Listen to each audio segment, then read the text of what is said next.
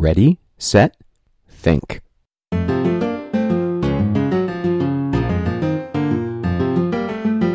Hi, I'm Wes Carroll, and this is the Do the Math Puzzler. Each episode, I'll bring you a puzzle worth thinking about in your car, on your run, or wherever you may be. Episode 9, welcome back. I've listened back to some of the old episodes and decided that not reading the question, but just starting off with the answer to last week's puzzler is perhaps not as smooth as I'd like it to be. So let's try it the new way this time. Last week's puzzler was called Strawberry Ice Cream, and it reads, a friend of mine has pictures of his 3 daughters on his mantle. He took the pictures when each of the girls was a particularly adorable age, the same age for all 3 of them as it happens. Unfortunately, this made it impossible for me to determine which was the oldest. So, I had to ask him. And since my friend is a puzzle junkie just like me, he declined to answer directly, telling me only that the product of their current ages was 72.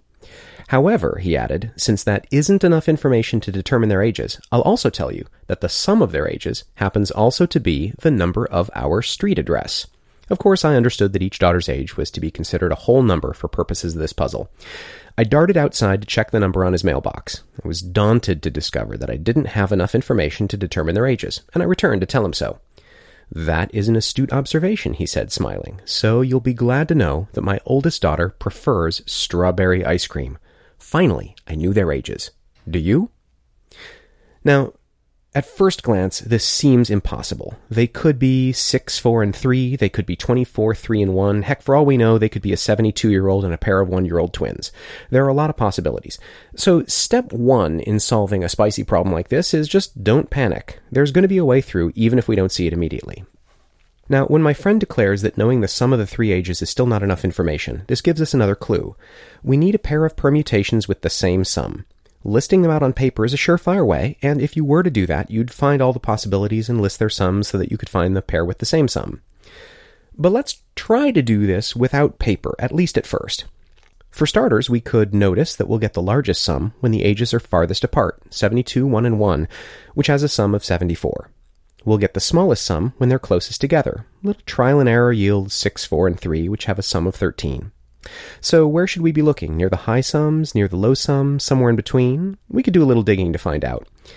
The second highest sum appears to be 39, which comes from 36, 2, and 1. The second lowest appears to be 14 from 6, 6, and 2.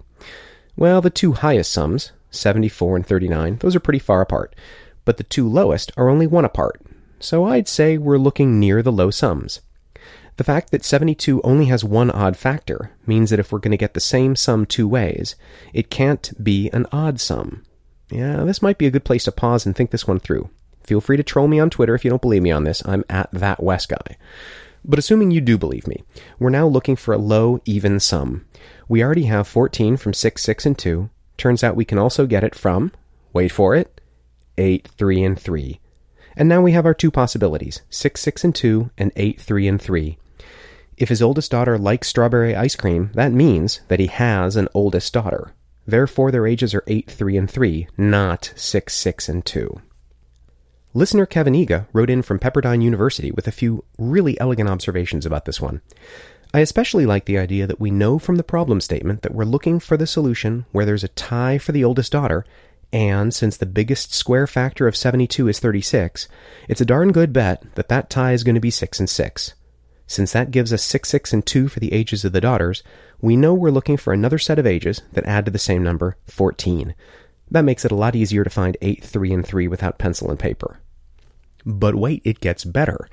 Like many, listener Eliza Cooner notes that we're looking for multiple solutions with the same sum, all but one of which have a tie for oldest.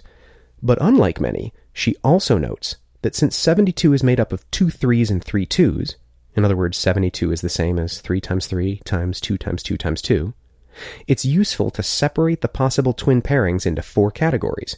Either the twins each have one of the 3s, leaving 8 for the other sibling, so that's a no-go, or they each have one of the 2s, leaving 18 for the other sibling, another no-go, or they have no factors, leaving 72 for the other sibling, yet again, no-go, or finally, the only other possibility must be part of the right answer, namely, that the twins each have a 3 and a 2, leaving just a 2 for the last sibling. And now that we know that 14 is the right sum, we notice 8, 3, and 3 as the right answer from among the possibilities we've already studied. What I like about this puzzle... come on, what's not to like? This one's awesome, especially since it's part 2 of an easier puzzle that sounds almost exactly the same. Let me know whether you agree by Twitter or email. Seriously, do let me know. My syndication service insists that I have like 20 times as many listeners as I've ever heard from, but I'm not so sure. So at thatwesguy or wes@dtmath.com, please let me know you're listening, because that's what makes recording this worthwhile for me.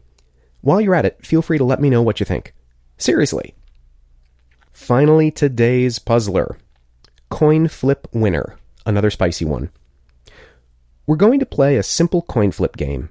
We take turns flipping a fair coin. The first one to get heads wins. You go first. What's your chance of winning? As with many of the puzzles in this podcast, I would encourage you to try this one without pencil and paper, at least at first.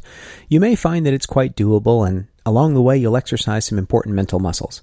However, doing it with pencil and paper, or just checking your work later with pencil and paper, is completely fair game as well. We'll look at solutions next time. Tweet your solutions, questions, or comments at thatwesguy, or email me at wes@dtmath.com. Feel free to also share any feedback on the podcast. I'm just doing this for you and me, so I'm interested to hear what you think. Good luck.